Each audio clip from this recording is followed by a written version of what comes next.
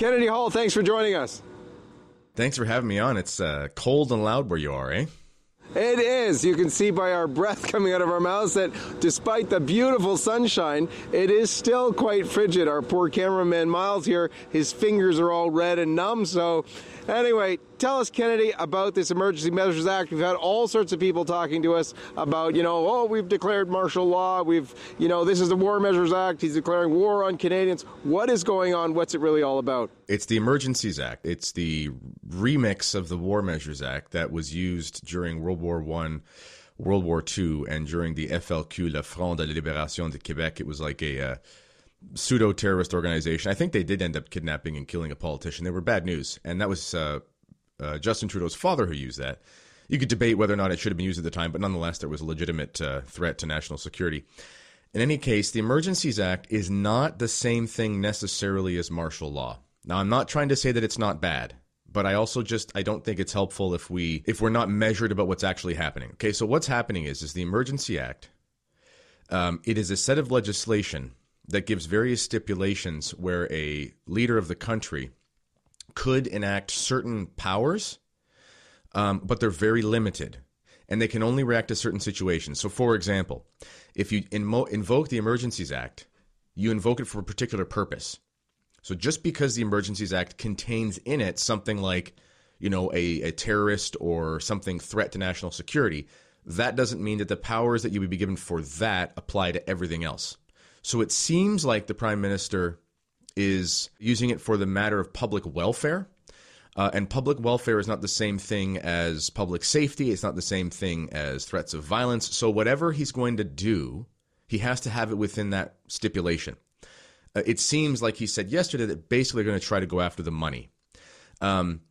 What's interesting, too, is the Emergency Act does not give the Prime Minister any police powers. So he cannot tell the military to go and just do something carte blanche.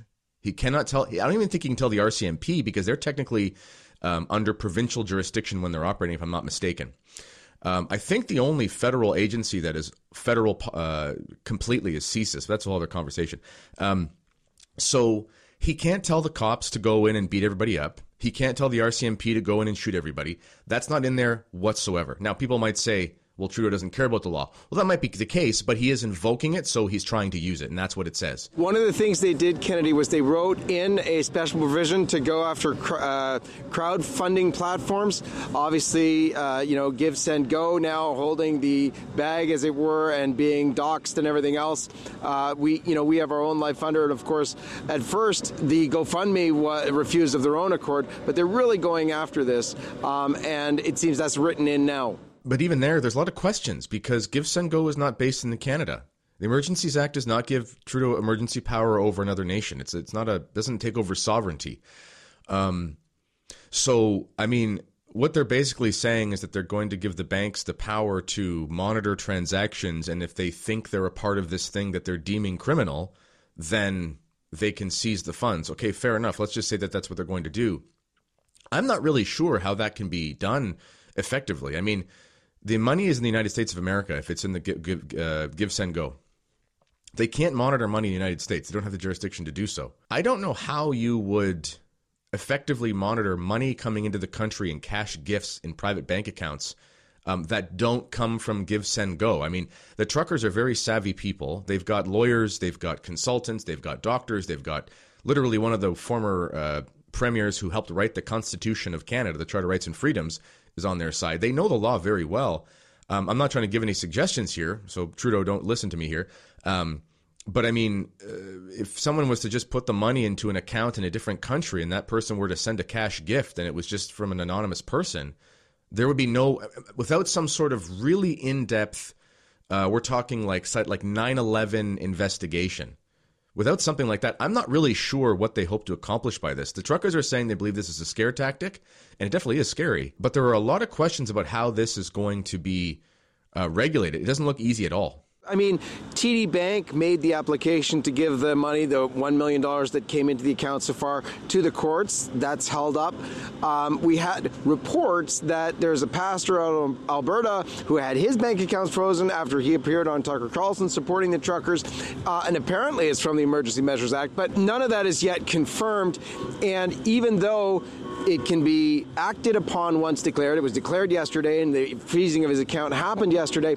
Tell us about the needed clearances and things that have to happen yet before, this can just be go ahead with, about the Senate clearance and stuff like that. There actually are stipulations about how this thing is supposed to work. So the Prime Minister can declare an emergency. It's kind of, this might be an analogy here, it's sort of the way child services works. Okay, if you talk to a police officer about how child services works, child services can actually go into a home when they think that a child is under duress or something, and they don't have to have the police or a warrant to do so. But that doesn't justify illegal action. So if they do so, and then it turns out that they were unjustified in doing so, they can be severely disciplined. It's just the stipulation is there. In theory, there's an emergency. If there are bombs dropping on Ottawa, the Premier doesn't have to wait 7 days in Parliament to say we should probably protect citizens from bombs. They can just go out there and do something. That's kind of the idea. But in a situation like this, what he has to do is he now has to present the thing to Parliament. It's unclear about what he can do in the next 7 days. There is a week. Parliament has to basically say yay or nay to this within a week. I don't know the extent of what he's allowed to do within that week, because I do know he has to justify it to Parliament. There have been numerous legal professionals, both on the left and the right. The Toronto Star, which we call the Red Star, is the communist rag of Canada. It may as well be the New York Times combined with the Washington Post. And the Trudeau Star, perhaps. Yeah, it's Pravda. It's Pravda. That's all it is. They've come out and said, and this is their editorial, so this is their paper's position, saying this is a really bad idea. They hate the truckers. They hate anybody who doesn't want to get 17 vaccinations. But they say, from a legal perspective, this is very dicey. This is a bad idea. The Toronto Sun, the Ottawa Sun said the same thing. The National Post said the same thing. Even in CBC, the communist, Canadian Broadcasting Corporation, there were lawyers' opinions saying I don't know how they're going to justify this. It doesn't meet.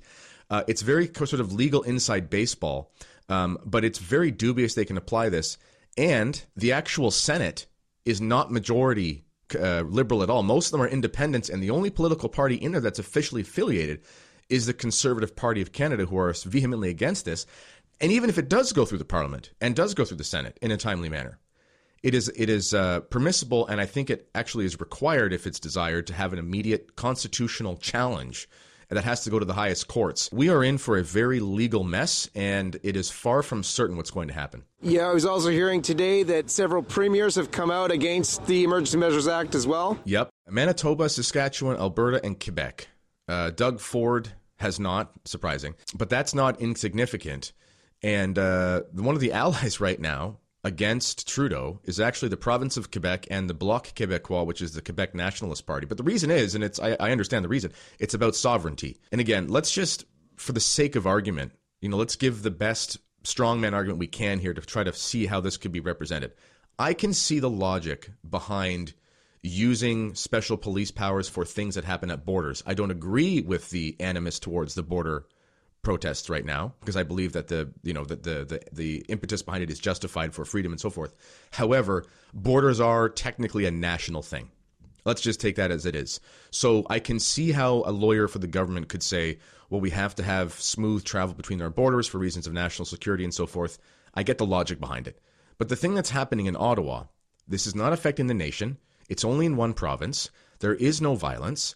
It's a protest. And also in the Emergencies Act, it's very clear that constitutional, i.e. charter rights, have to be respected, which we say to ourselves, well, they haven't respected them at all over the last 2 years. Well, that may be true, but the federal government herself hasn't actually done much over the last 2 years. It's been the provinces. So this is uncharted territory. People keep saying, well, this is like a globalist test case, and they're just, but when the Trudeau Star comes out and says this is bad, you've pretty much lost almost all of the media except for a few zealots on television. I'm not really sure what they're trying to accomplish with this. No, it's incredible. Yesterday, the Conservatives put forward the measure to get rid of all the mandates. They were supported by the Bloc.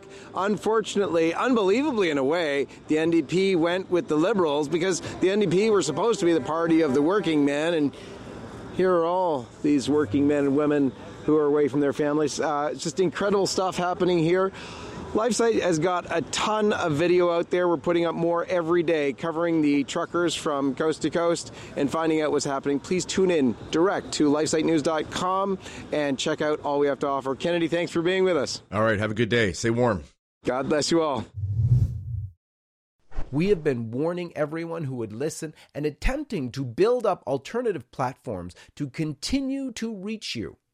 We have established ourselves on all sorts of platforms I'm going to explain in a minute, but the most important thing to do is come direct to lifesitenews.com, because there we will always be. But we've also established ourselves on platforms like Parler and MeWe, and our videos can be found on Rumble as well. We would love to see each of you on those platforms too, as they are not censoring or suppressing the truth that we are sharing every single day. More than these alternative social media platforms, we highly encourage you to subscribe to our email newsletter. We have really built up a large list of loyal readers on our email marketing platform, and we have prepared several backup plans for, well, I want to say if, but it's really when, we are removed from our current platform as well. Additionally, I really encourage you, as I said before, to make it a regular habit to go directly to lifesitenews.com. Make it your homepage. While all of these different platforms are an excellent way to curate your news, going directly to our website means that you will never encounter any censorship or sudden loss of LifeSite News reporting. Here's the thing. We will never stop sharing the truth. We founded this organization with the mission to be the life, family, and culture source for men and women who seek to know the truth. We have established a track record of honest reports, and this will never stop, even with censorship happening around the globe. Again, I'm encouraging you to join us on Parler, MeWe, Rumble, and on our email list. You can find all the direct links in the description of this video. May God bless you and keep you, and we are so thankful that you've chosen to follow and support LifeSite News. I'm John Henry Weston, co-founder and editor-in-chief of LifeSite News.